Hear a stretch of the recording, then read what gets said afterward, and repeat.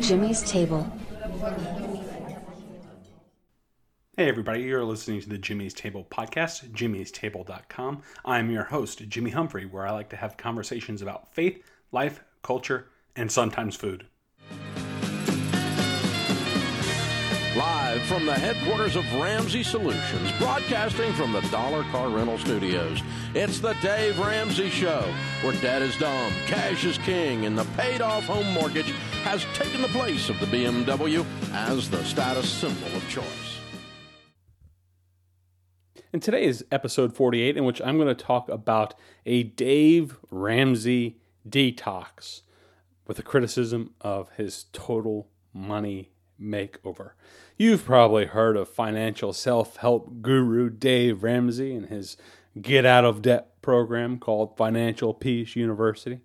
Pretty good chance if you're a Christian and you go to a moderately decent-sized church, your church is probably offering his program. If you're not familiar with Financial Peace University, you've definitely heard of his radio and podcast, as well as his hit financial book, The Total Money Makeover, which is a straightforward 7-step program that helps individuals take 7 baby steps towards getting out of debt and obtaining financial freedom.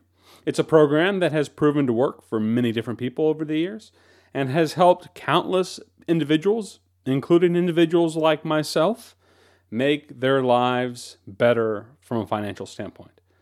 I have a lot of praise for Dave Ramsey. I think he says a lot of really good things, and overall I would give his total money makeover self-help guru philosophy probably a B+ if I were going to give it a grade. However, for as much as I would have to say to give praise for Dave Ramsey's program, I think there is some room for some critique. I don't find the philosophy or the advice that Dave Ramsey gives to be perfect. And I don't claim to have a bulletproof critique that may not be without its own flaws either.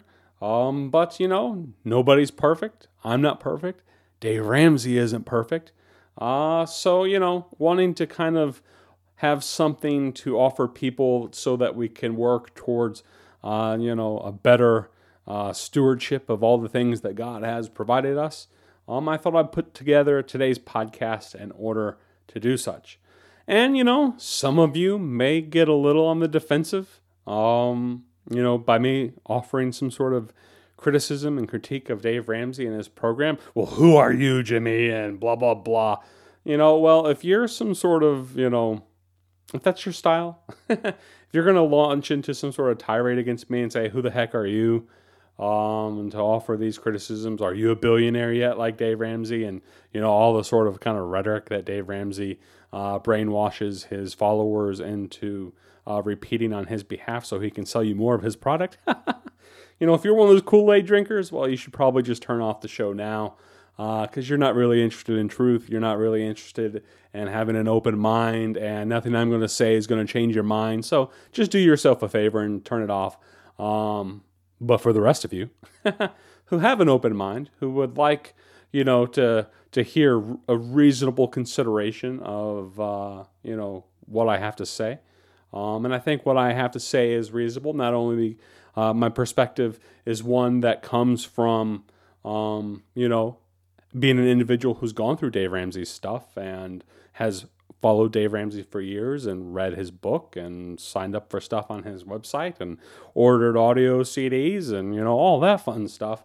I've been something of a Kool-Aid drinker myself when it comes to Dave. However, I think there are some flaws to his program, and I would like to offer my perspective on that. Maybe these things can be taken with a grain of salt, and maybe Dave Ramsey will even consider them. And if you want to know, well, what sort of background do you have to criticize Dave Ramsey? Well, I have my own background. I'm not just somebody living in a basement with their mom. I'm successful in my own right. My household income is over 6 figures. I'm probably the target demographic for Dave Ramsey. When it comes to that, I'm in my mid-30s. Unlike Dave Ramsey, I am an actual financial professional. No, I'm not some sort of certified financial planner or anything like that, but I have been working at a bank in the mortgage underwriting world for the past 10 years. So I've had to analyze a lot of credit reports and financial statements and paychecks. I've probably analyzed more paychecks and tax returns and credit reports than Dave Ramsey ever has. So, financially, that's my, I guess, authority in that regard. I know a thing or two about money, being that I deal with it every day for the past 10 years of my professional life. And just with that caveat, I am a big bad banker, and my opinions on this program are my own and not that of my employer. And maybe I should just toss this out there because everybody seems to do it, but these opinions are for entertainment purposes. If you all have any questions, go ahead and ask your own financial professional. Nothing I am telling you today is, done. And whatever sort of financial advisor sort of role. This is just my opinion, my personal opinion, and that of mine alone. And I think it to be a good one, not only as someone who, again, has gone through Dave Ramsey's stuff and knows the material well, but somebody who has been something of a financial professional for the past decade. And as well, I have a Bible college and seminary background, so my critique of Dave is not only concerning some financial stuff, but it is also concerning some theological stuff. So I hope to offer the criticisms today on two-pronged approach, one from the theological perspective, which I will get into briefly here in a moment, and also just some financial considerations and some flaws I think I have seen with this program that I think, may be of benefit to some people.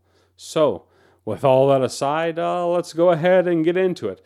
Let me offer you my critique of Dave Ramsey's Total Money Makeover and help you get off the Kool-Aid and help you maybe go through a little Dave Ramsey detox, if you will. So the first point I would like to tackle is that Dave Ramsey's biblical principles, when you really get down to it, aren't so biblical. Dave Ramsey claims a lot of his financial teachings are based on principles in the Bible. And, well, there is some truth to this. But what Dave doesn't tell you is that some of his teachings are actually contrary to the Bible.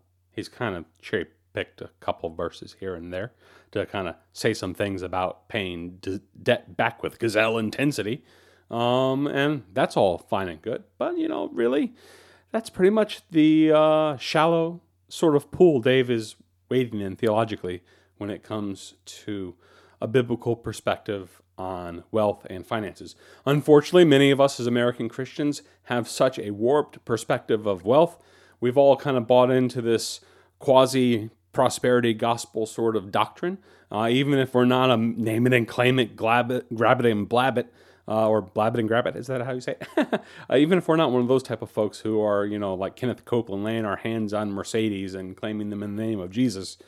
Many of us still kind of have this sort of warped perspective that, wealth is somehow a sign of God's blessing on our lives. And that if we're really right with God and we work really hard, we pay our tithes and all that sort of stuff, that God's just going to bless us financially. And, none of that's really biblical.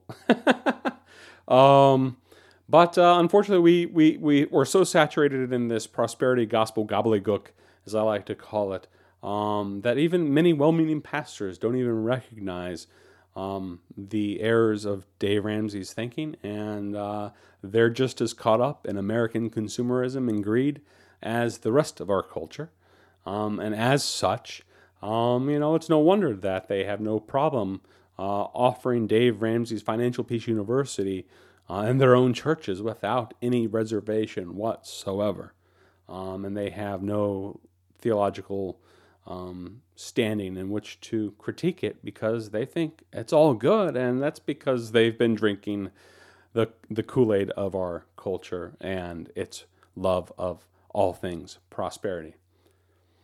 be blunt, Dave Ramsey makes no bones about it. Dave Ramsey wants you to be rich, and his program is ultimately designed to help you become such. Dave wants you to live like nobody else so you can later live like nobody else. And while in part he means simply living a life free from the crushing burden of debt and keeping up with the Joneses and all the covetousness that goes with that, his teaching on these matters doesn't simply stop at debt. Dave wants you to build a massive amount of wealth so that you can live the American dream, so you can give to your church, so you can pass on your wealth to future generations, and ultimately so you can, come on his program, do the debt-free screen, tell everybody what a wonderful success you are, and sell his product to the next person. That's what it's all about at the end of the day. But the perspective that Dave Ramsey has about wealth and the needing and desire to become wealthy, frankly, it's just wrong, folks, and goes against the teachings of the scriptures, especially that of the New Testament. And don't get me wrong, there's certainly nothing wrong in and of itself with being rich. As I talked about, though, in prior podcast, episode number 3, check it out, To Hell with the Rich. The New Testament, though, has a less favorable view of wealth and getting rich than many of us would probably care to admit. And, in saying this, it kind of steps on my toes a little bit, because even though I wouldn't consider myself rich, I'm definitely pretty comfortable, borderline upper middle class individual. And relatively speaking, I may not be richer than a lot of my peers or the people I go to church with, but I'm doing pretty well. And I definitely am richer than probably 90% of the rest of the world. So when, the Bible provides warnings against the rich, it's something I have to consider. And it's something I have to be concerned about. And it's something I definitely wrestle with. So, but anyway, let me go ahead and continue. So this idea, though, that many have, that Dave Ramsey and many, even pastors would say, that wealth is merely some sort of neutral tool to be used for either good or evil purposes, depending on what you want to use it for. That sounds like a good idea. And maybe there is some biblical basis to it at the end of the day. But you won't find such a natural, carefree attitude about wealth and money anywhere in the scriptures. In fact, Jesus said in Matthew 19:24 that it's easier for a camel to thread the eye of a needle than it is to enter the kingdom of God. And Jesus also warned the rich that their wealth was a sign that they've possibly received their eternal comfort in full in the present life, and that in the ages to come, they need to be concerned about damnation. You can look that up in Luke 6:24, where he said, "Woe to you who are rich. Woe to you who are rich." So, it's not exactly a neutral, favorable view that Jesus is giving to the rich. In fact, Jesus said in the Sermon on the Mount, "Blessed are the poor." So, very different spectrum Jesus is working on. And the apostles also taught us in 1 Timothy 6:9-11, that, we are to flee from even the consideration of trying to become rich, and that such was a danger that could ultimately ruin us spiritually, and that the love of money was the root of all evil. So, in light of such things, I would like to heavily caution Christians from a theological perspective, and pastors, about ever using Dave Ramsey material in the churches. His teachings are actually, in the spirit of his teachings especially, are at times contrary to sound biblical teaching. So if you were to use Dave Ramsey's material to help get people out of debt, which is, about all I would ever recommend Dave Ramsey's material for, that's perfectly fine. However, I would immediately put everyone who takes his Financial Peace University class at church to enroll in a Dave Ramsey detox class afterwards. So your church might have to put that together. I don't know how the folks at Dave Ramsey are going to feel about you making a class against them in your church. They may not allow that class to be hosted anymore, or Financial Peace University. I don't know. But if your church isn't going to do that, point people to this podcast. Share this with them. I think at the end of the day, there's a lot of danger, though, in Dave Ramsey's teachings, and that you should only use them strictly for teaching people to pay off their debts, because frankly, he encourages a spirit that ultimately fosters a love for wealth. And even though he would probably impartially agree with some of the things I've said just now, he'd probably also strongly disagree with some things. But I think, if he did that, he's just because he's drinking the Kool-Aid of Americans' prosperity gospel culture that sees Jesus and money as going hand in hand, and that there is no danger and no possible conflicts of interest going on there whatsoever. When in truth, the Bible has, again, as I say, much to warn us about the dangers of wealth or pursuing wealth. It is one thing to simply work hard and do well and carve out a nice, comfortable financial life for you and your family, to pay off your debts, to live a life of dignity, to be self-supporting, self-sufficient, and able to help others. It's one thing to do that. But if you're going through this program so that you can pay off your debts and be rich and go on, materialistic orgies, you need to learn a thing or two actually about what Jesus teaches. So I'm just going to put that out there for all you who are listening. My second critique of Dave Ramsey, I'm going to move here from the theological to the actual points of his program.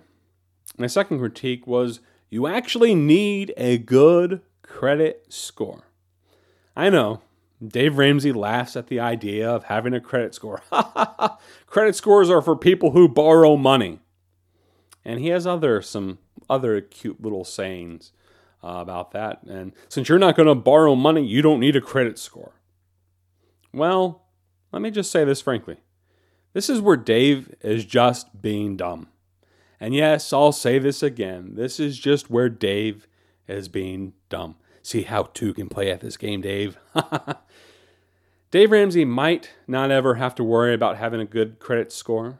And he's made more money than he'll ever know what to do with. So, he doesn't need to borrow any ever at any time for any reason whatsoever. But, I'm going to encourage you.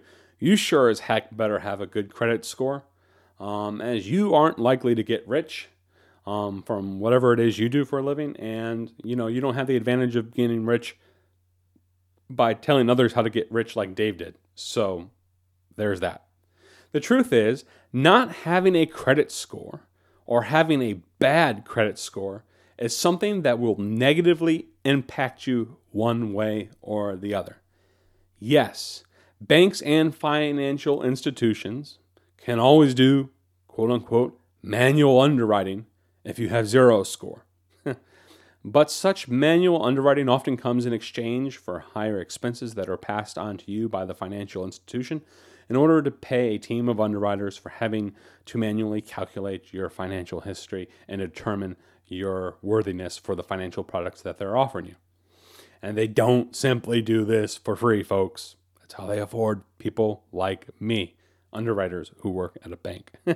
And let me just put this out there.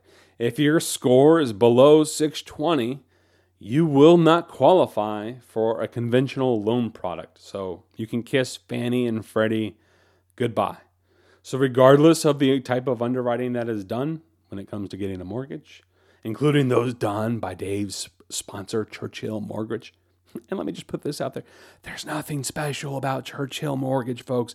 I know Dave may plug them a lot, but they're also a sponsor. So there's nothing special about them. They do the same thing that the big bad bank that I work for does, except they just claim to try to do things in a more Dave Ramsey type fashion. So they don't offer HELOCs, and they try to encourage you to have a 15-year mortgage instead of a 30.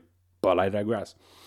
So in case you weren't aware, though, banks and financial institutions judge people based off whether or not they fit neatly into a box. And that box, part of that box, is put together and assembled by the credit score that you have. Because credit scores help them determine ultimately what type of box you fit in. And if you lack a credit score or have a bad one, you will require more effort on their part to figure you out. And you also present to them more of a lending risk and a financial risk. And since more effort and more risk is going into the equation when it comes to determining what sort of financial product they're going to offer you, whether it's a mortgage or insurance or whatever else you may get, at the end of the day, that's going to mean they're going to have to charge you more expenses and more fees that they will ultimately pass on to you in one way or another.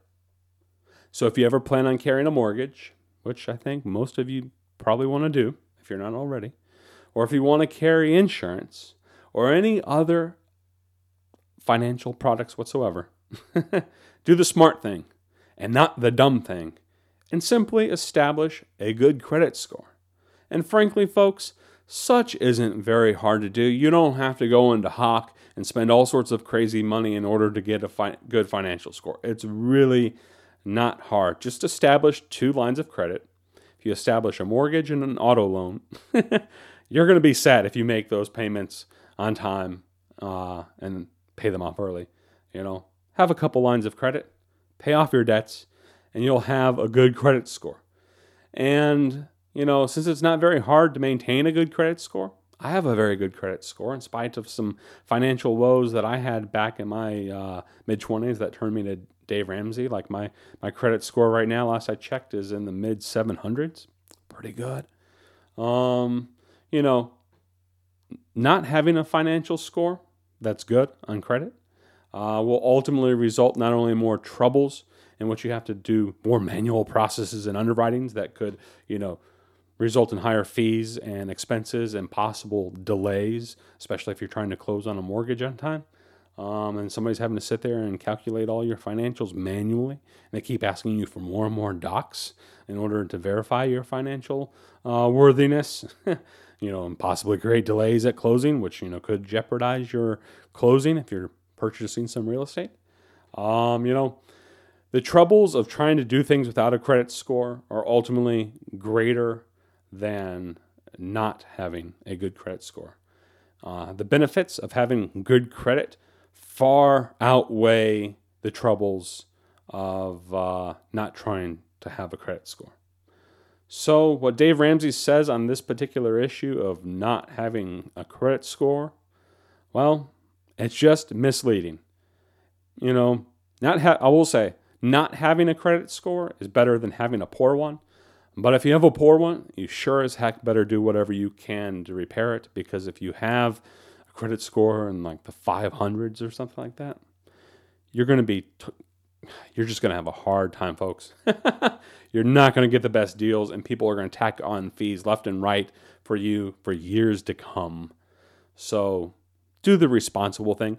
Be an adult. It's okay. I know Dave Ramsey may not treat you like an adult, but I'm going to treat you like an adult. So get a good credit score, folks. It's not very hard to do. So there. And remember, I say all this as someone who has been a mortgage underwriter at a big, bad bank for a long time. So take my advice here over Dave Ramsey's. Yes, this is just my personal opinion.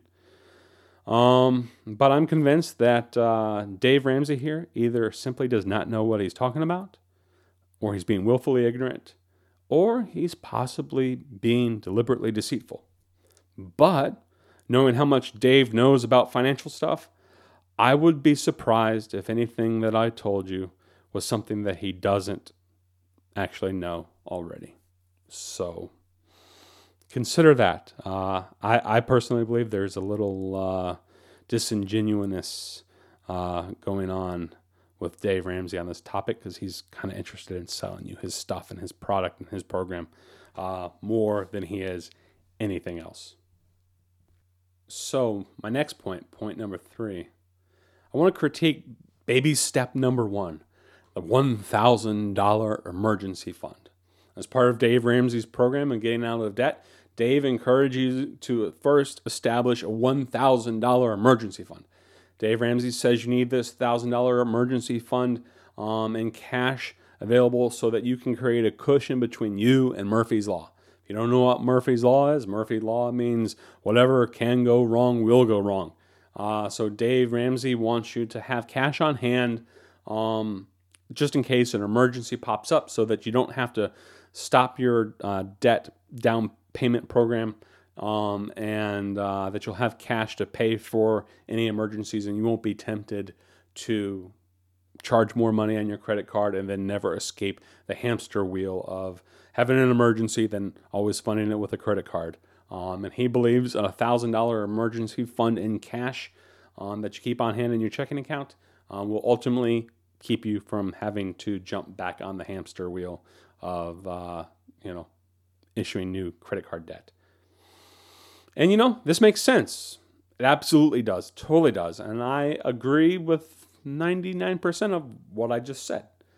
The only problem is that Dave Ramsey's been giving this advice since the 1990s, when $1,000 used to be worth a lot more than it is today in 2020. And since 1990s, we've had a thing called inflation. Inflation means $1,000 ain't what it used to be, folks. And at a 2 to 3% estimated annual rate of inflation since the 1990s, according to some inflation calculator I use that you can see in the show notes at jimmystable.com, $1,000 in 1990 would be $1,980.57 in today's dollars.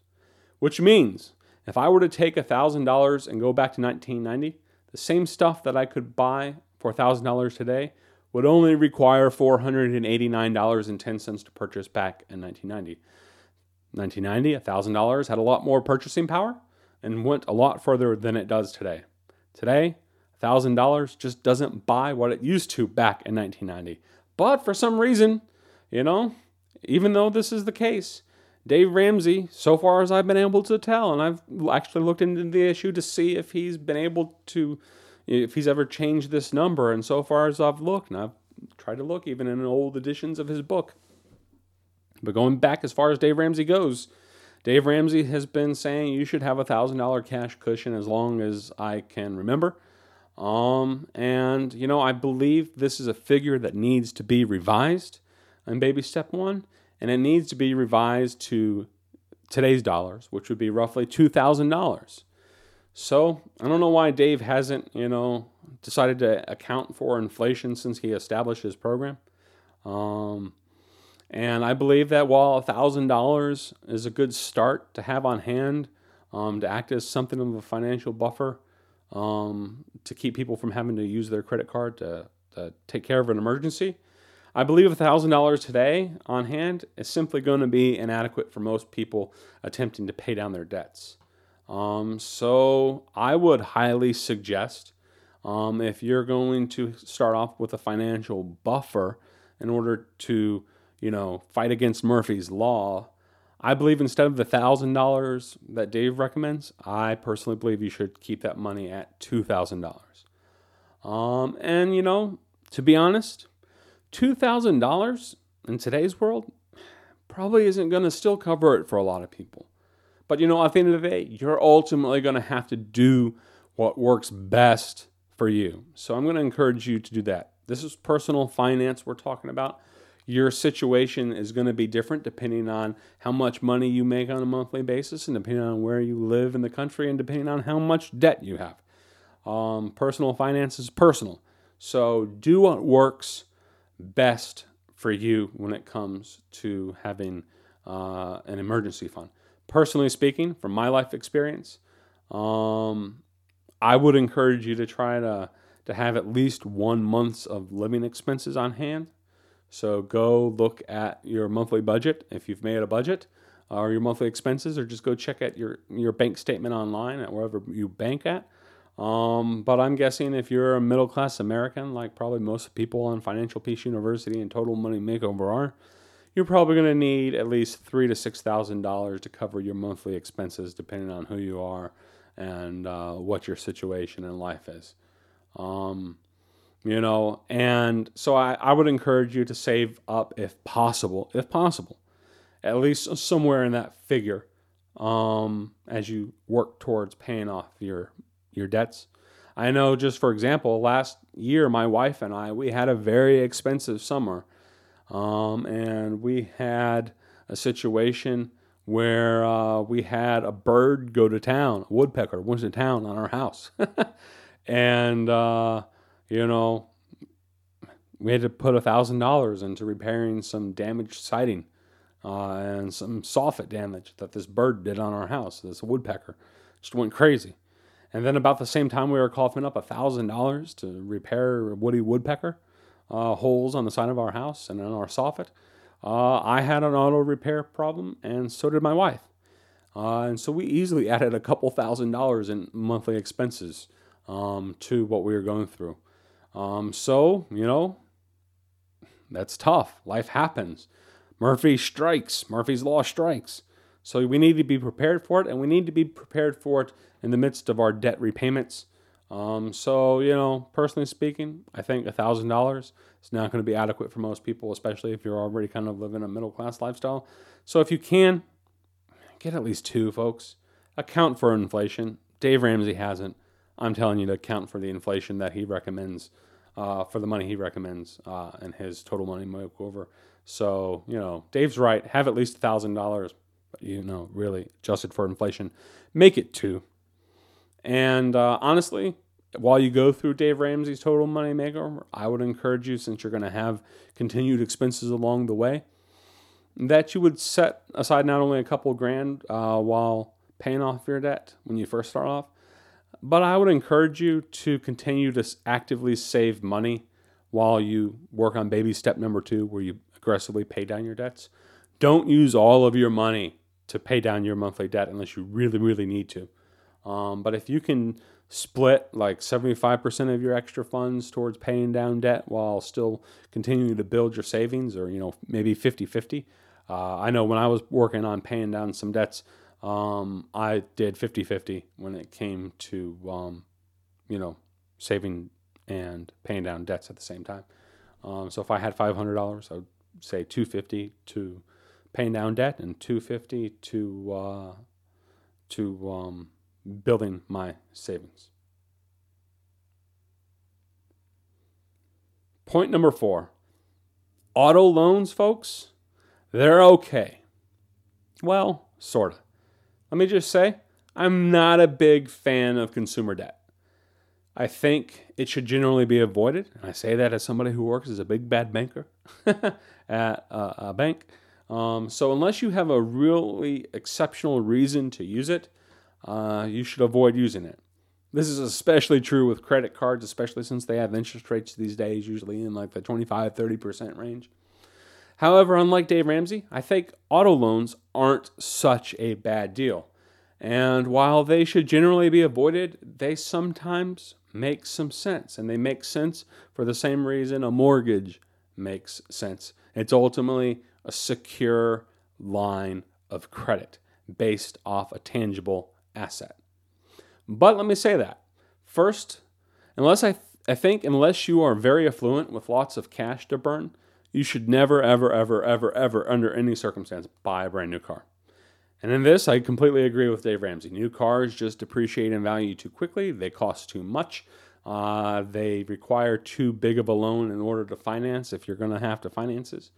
And when you consider that the average new car loses 20 to 30% of its value the moment you drive it off the lot, if you're doing something like buying a brand new Honda Accord for about $35,000, which is about what they go for these days, you might as well, when you account for depreciation, have set $10,500 on fire the moment you drive it off the lot. Because the moment you drive it off the lot, it's essentially what you've done because of depreciation. The value is going to take a $10,000 hit the moment the title is changed over, the dealer hands you the keys, and you drive off the lot. So unless you can afford to set $10,500 on fire, and you wouldn't miss it if you did, then you should never, ever, ever buy a new car. Always buy a used car. But when you go to buy a reasonably used 2 to 5 year old car, should you use an auto loan to finance it? Well, that answer is a little more complicated. I would say if you have the cash, you should buy a car in cash. But you should only do such if you can do that without touching your emergency savings. For depleting your emergency savings, you are taking a significant risk should an actual emergency arise. And the odds that a $300 a month auto payment is going to ruin you financially, especially if you have emergency savings on hand, that's pretty low. So the risk there is pretty low. And while paying interest on a depreciating asset is generally not a good idea, with interest rates for auto loans presently hovering around 3 to 4%, the amount of money you're going to pay in interest payments over the next 3 to 5 years of your auto loan is a pretty low amount. So, if you do the math, and I would encourage you to use the calculator I linked to in the jimmystable.com show notes for this episode, while you might spend $1,000 on your interest payment over a 5-year period, that amounts to less than $20 a month, folks. Such is a pretty small amount of money to pay for a reliable form of transportation, one that you are likely using to get to work every single day. And that $20 you're paying on a monthly basis in interest is significantly less than you'll spend on maintaining an old beater on its last leg. So, if the monthly cash flow is within your budget and you can reasonably afford it, an auto loan on a nice used car, if you absolutely have to take one, it's okay to do, folks. And my recommendation would be to put, though, if you're going to do it, at least 20% down on the payment of your car, so that way you don't ever have to worry about being upside down on your car. So make sure you get an auto loan, though, if you do one, that is no more than 3 to 5 years in length. They are offering 6 and 7 these days, folks. I really don't recommend that. If you're needing a 6 or 7 year auto loan, you might really need to consider what kind of car you're buying. But I would recommend 3 to 5 year auto loan, and keep the loan under $15,000, which should keep your monthly payment under $300, and your total interest over 3 to 5 years at less than $1,000. And if you can afford to do so, I would encourage you to do so. It's what I've done with the last couple cars that I've bought with an auto loan. Pay off your auto loan early, and the earlier, the better. Take the 3 to 5 year loan just so you can have a little cushion on your monthly payment, so you can get a lower monthly payment. But I would encourage you to pay it off as soon as possible, simply so you can free up your cash flow and you don't have that debt hanging over your head for 3 to 5 years. Because that's a long time to have to pay something off, folks. Pay it off earlier. Get gazelle intense, as Dave says, So when you buy a car, buy a used car that has a good track record, like a Honda Accord or a Honda Civic, and then drive it for as many years as you can. And while an auto loan may not be the best financial decision you'll ever make, not having reliable transportation to get you to and from work is ultimately a worse scenario to be in. And depleting your emergency savings to buy a junky, quote-unquote, Dave car isn't a smart decision either. So a used Honda Civic or a used Honda Accord, should you get one, they're going to last you 250 to 300,000 miles, folks, without having too many problems. That'll give you anywhere from 10 to 20 plus years of reliable transportation for most folks. So, I'm at 167,000 miles, I think it is, on my Honda Accord. It's a 2008 Honda Accord. Been driving it for quite a while. I bought it in 2011. And it's got 160-some thousand miles on it. And as my mechanic said after a recent small repair that I had to make, he's like, well, you're just breaking it in. And, I figure I probably have at least another 150,000 miles before I'm even going to consider getting a new car. I've been in the car since 2011. It's 2020 right now. That's 9 years. I bought it when I had 35,000 miles on it. So, I'm going to get a lot more wear and tear on it. Of course, I may just make enough money one day that I might say, well, the heck with it, and, just buy something new for the sake of buying something newer. But I won't buy a brand new car. I'll still buy a reasonably used couple-year-old car. Probably another Honda Accord has been a pretty good car. But maybe I'll want something a little more vain in a couple of years. Who knows? But anyway, that's all I have to say about that particular topic. And my final point.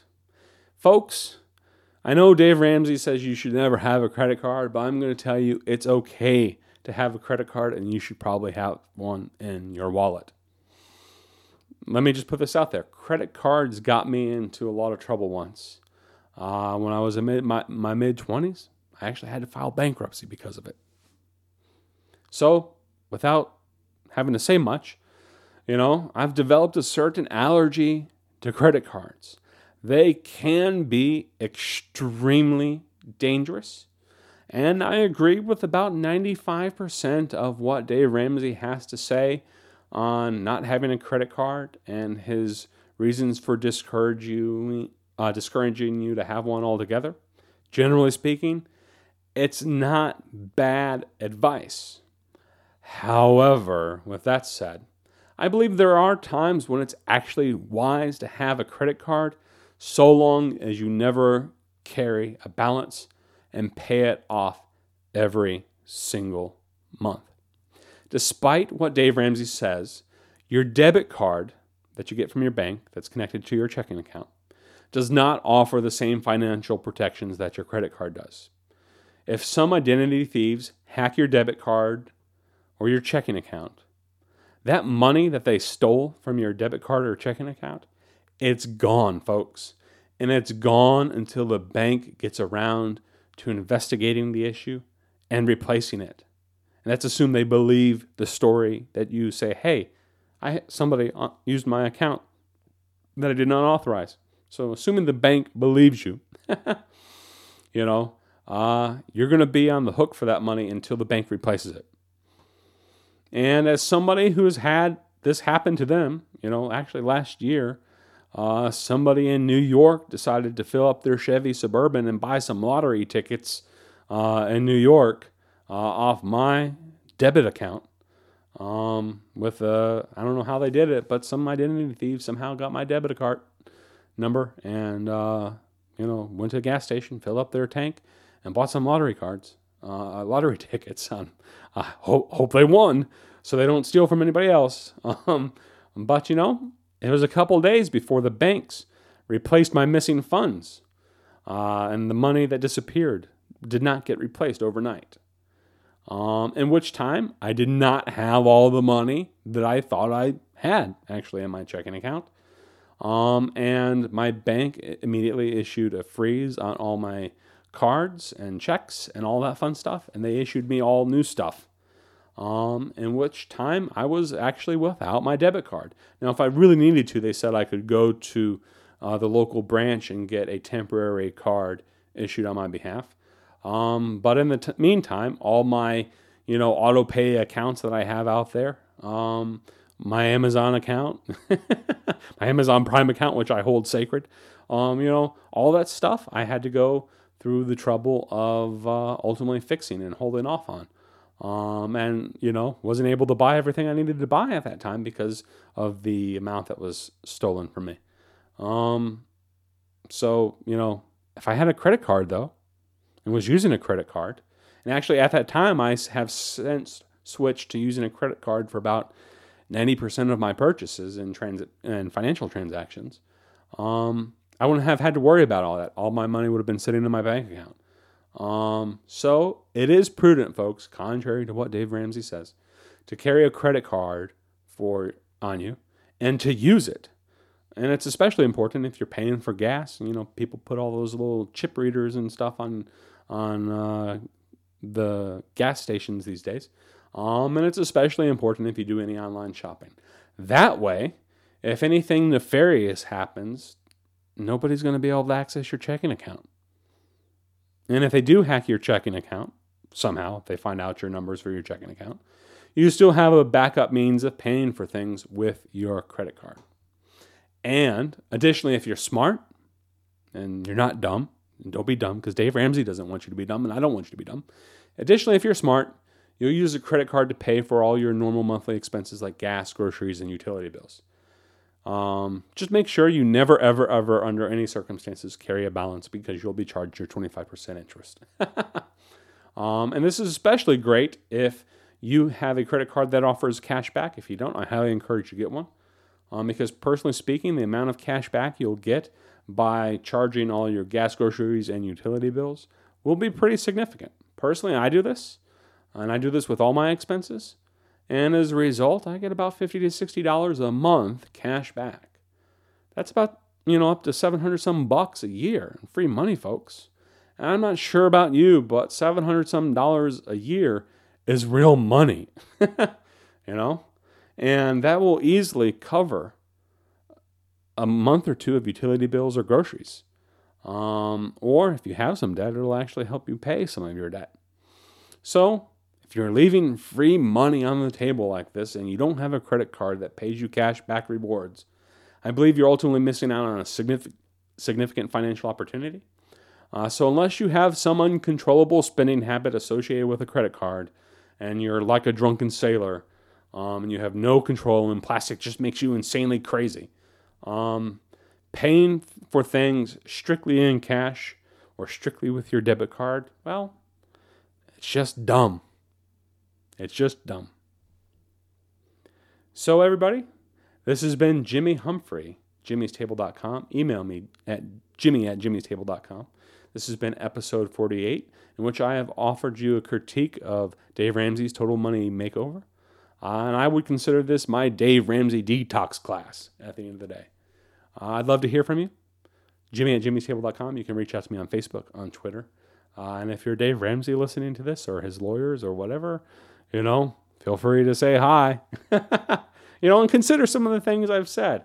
Because I think the points I've made, not only theologically, are important, but they're important with the perspectives I've offered with things related to the financial critiques that I've made of Dave Ramsey's program. So tell me if I'm wrong. And if you're a Kool-Aid drinker, don't even bother to send the email or write to me on Facebook. If you're just, joining the cult of personality and you can't stand to hear your favorite person, critiqued, person you've probably even never met, but you have some sort of crush on anyway, let me be your crush, people. Let me be drink my Kool-Aid. No.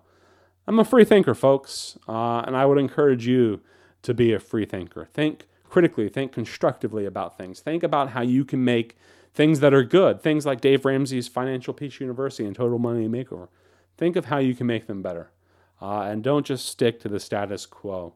Dave Ramsey's program's good. It's helped a lot of people, but like I said, I would only give it a B+. It's got some flaws, and it needs to be tweaked. So take care, everybody. God bless, and have a good one. Do you see the light? What light? Have you seen the light? Yes! Yes! I have seen the